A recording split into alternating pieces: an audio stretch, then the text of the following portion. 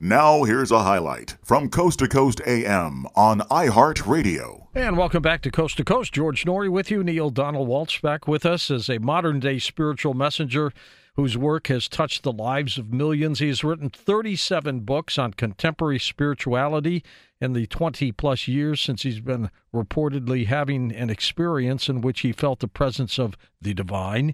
He began writing questions to God on a yellow legal pad and received answers in a process that he describes as exactly like taking dictation.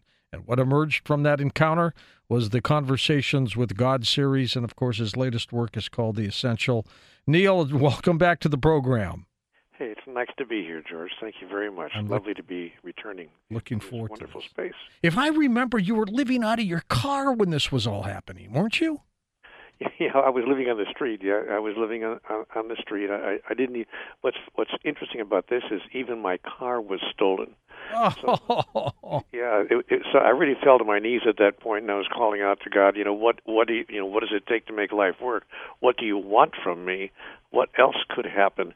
Here I am on the sidewalk anyway, with nowhere to live. I'm living out of my car, and then I'm walking the streets trying to pick up a few pennies, and I come back and the car is gone. And the police, are laughing at me. They say, "Well, when was the last time you saw it?" I said, "About an hour and a half ago." It's about an hour ago, I guess. And they said, "Oh, are you kidding me? By now the car's been totally parted out. You can forget about that." So that was my story. Interesting way to live for a while. It was an interesting period of time in my life. It sure was. Would you ever trade it to do it all over again? No. It's an interesting question, and my answer is no. I wouldn't trade it. This is. I'm happy that it happened. In retrospect, of course, easy to say over my shoulder, but as I look over my shoulder, I see that all of those events were perfectly timed in the perfect way to bring me to the experience that I had, and that has changed my life and frankly, the lives of millions of people. Absolutely. Your Conversations with God series has just influenced and touched so many people across this planet. The numbers are endless. It's in the millions, isn't it? Yes, they're telling us now anecdotally that probably 15 million people have read the books. They know that 7 or 8 million have actually purchased them. It's a hand-to-hand book. Every book that's been purchased has been shown to at least a wife or a husband, a brother-in-law or some friend. So it's a book that is wide reach, and it's been translated into 37 languages. When you first wrote the first Conversations with God, have you found that since then this planet has changed dramatically? Because I just feel like, Neil, people are uptight. They don't seem happy. It's weird, but it's a feeling I have. Well, you're right on the money, of course. That's exactly what's happening. And it's not only that they're unhappy, they're actually alienated from each other. We're experiencing, in my observation, George, a level of alienation between people all over the world, not just in the United States, but all over the world. A level of alienation that I've never seen in my lifetime. People are just making each other so wrong, and we're so separated from each other, but we don't know why. That's the problem. We don't understand what is the cause. That is, I think it's the biggest problem in the world today. What we're discussing here now, and it's what's causing dysfunction everywhere: political dysfunction, economic dysfunction, social dysfunction, and even spiritual dysfunction, in the sense that our world's religions don't seem to be able to do anything to turn this situation around. So you're right. People are nervous, they're upset, and they're unhappy, and they have a reason to be, because they're seeing this level of dysfunction that I'm talking about. They're seeing this alienation that's so powerful that it's affecting the world entire. Well, and it's also starting to affect their personal lives, their relationships, perhaps their jobs. It's really playing havoc with them, isn't it? In profound ways, and what's most upsetting about it is that, as I was saying, nobody knows what to do about it. We're looking to our presidents, our country's prime ministers, our premiers. We're looking to our religious leaders, the Pope, the chief rabbi, the head ulama, heads of all of our world's religions. We're looking to the captains of business and industry. We're looking to people that have led the way in the past to get us out of this mess, and nobody seems to understand what is causing all of this? What is the problem that's creating this? Alienation, George, has inevitably arisen in the aftermath of ongoing citizen frustration. This is not a new thing, but never at the level we're seeing today. Citizen frustration inevitably arises in the aftermath of ongoing societal dysfunction, and that's really what we're seeing around the world. Ongoing systemic failure is what we're looking at. We've put into place on this planet a lot of systems that were supposed to make life better for us. Political systems, economic systems, social systems, spiritual systems. None of them are working. As a matter of fact, if you don't mind my making the observation, not only are they not working, they're actually producing exactly the opposite result of the result we hoped they would produce. Politics, our political systems are not producing a safer and a more congenial world, but producing exactly the opposite. And my concern, too, Neil, is it seems to be passing down to children or younger people, and they're carrying this torch, unfortunately, as well.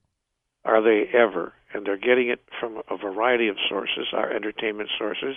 They're getting it from everything from video games to television programs they're watching. Social media. Precisely. And that's fascinating. There's something ironic about this. We thought that social media, the so-called miracle of the Internet, was going to bring us closer together, and it's done exactly the opposite.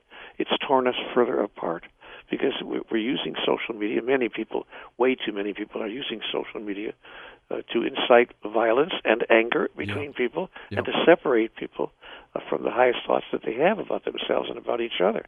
And without wanting to get into political disparagement, there are some leaders around the world. We had an interesting experience just this day with President Bolsonaro from Brazil, throwing brickbats to President Macron of France. Two world leaders who are shouting at each other, and they aren't the only presidents of the only countries who are providing our young people with models of behavior that's like, wait a minute, what am I missing here? Are we really supposed to be bullying each other, verbal bullying each other, and insulting each other to the point where we've lost our sense of who we are in relationship to each other and in relationship to ourselves? It's a very strange time. Well, and that makes younger people, or just about anybody, to say, I can do that too. I mean, if they're going to bully each other or do this or that, why can't I? Exactly. And that's what's happening.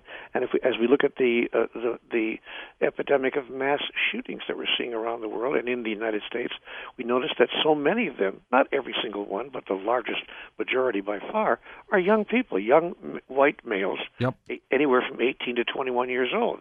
And that's what's happening. That's the outcome of what we're talking about. What would you say is the single biggest problem on the planet? Alienation? I would say alienation is the outcome of the single biggest problem on the planet. But I would say that the single biggest problem on the planet is that we don't know what the single biggest problem is.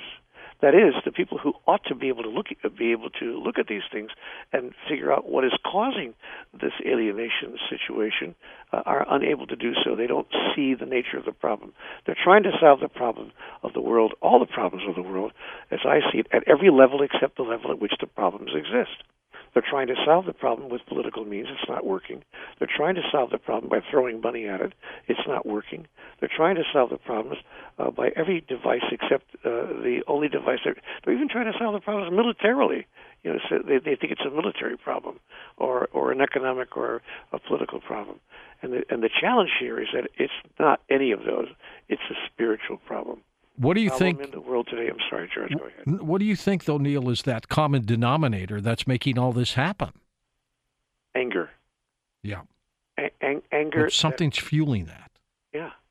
And well, what's fueling it is a belief that it's not us that's causing the problems that we're upset about. It's those other people. So what's fueling it is the notion, which is encouraged by many world leaders these days, that it's those others that are creating the problem. Those unwanted immigrants, those angry women, those unknowing, unintelligent students, those wild-eyed liberals, those crazy conservatives, those other people, those inappropriate gays, whoever it is that we can blame, it's those others, those others, those others. And we're angry. If only those others would stop doing what they're doing, life could be the way it used to be. And so we've gotten into this profile where we are telling ourselves that it's those people, it's them against us. And suddenly, for the first time in my lifetime, at this level, we've always had some disagreements between people, of course, but I've never seen it at this level, where we find ourselves waking up to an us against them world. Yeah, the disagreement and what used to be common respect for people's opinions seems to have gone right out the window. Totally. Let me tell you, the days have gone by. All for one and one for all. That went out the window when the Three Musketeers.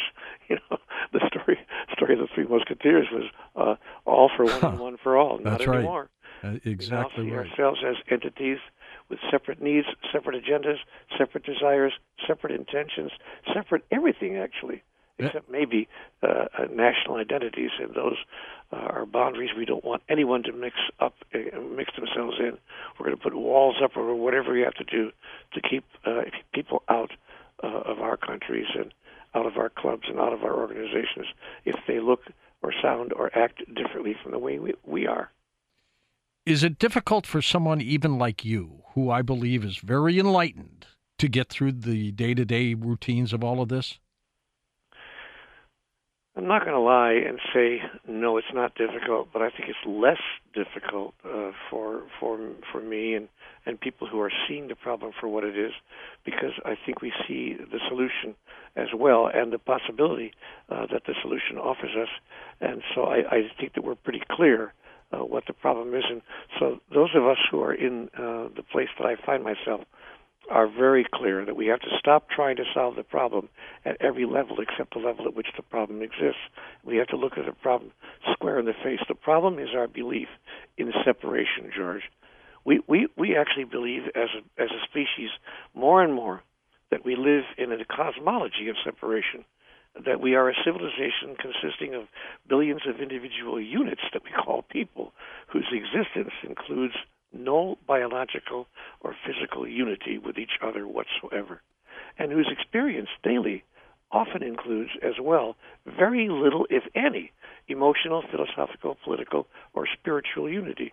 We're simply separate from each other, and we want nothing to do with each other. If they don't look like us, speak like us, think like us, and act like us, it's those other people that are the problem. And so, but I'm not having as much of a difficulty on a day-to-day basis as many other people are, because I look at the long view, and I really see this actually as a quite predictable outcome of the evolutionary process of a species. To put it in blunt terms, we're finally growing up, and these are the last tantrums of our youth. Human beings, our species is a very young species as the cosmos goes. Very, very young. Absolutely. And the anthropologists have shown us that. We're just an extraordinarily immature species, but we're just coming out of our youth as a species in the cosmos, and we're beginning to look at things in a different way. But these are growing pains, and that's what's happening right now. Are people pulling away from that entity that has changed your life, and that is the God factor? Are they going the opposite way from that? Well, yes and no. Some are and some are not.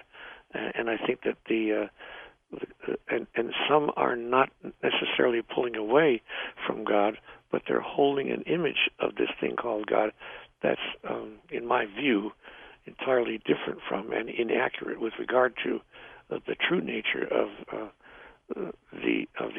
God itself, of divinity itself. So I think that the challenge is not so much that people are pulling away from God as it is more that people who are not pulling away from God are believing in a God that's in ways that are inaccurate, that have nothing to do with the actual divine being.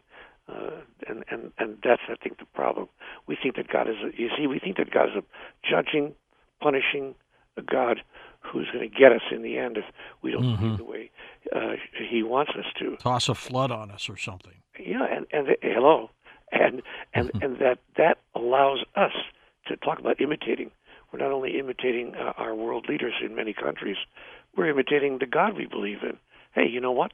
If it's good enough for God, it's good enough for me. Listen to more Coast to Coast AM every weeknight at 1 a.m. Eastern, and go to coasttocoastam.com for more.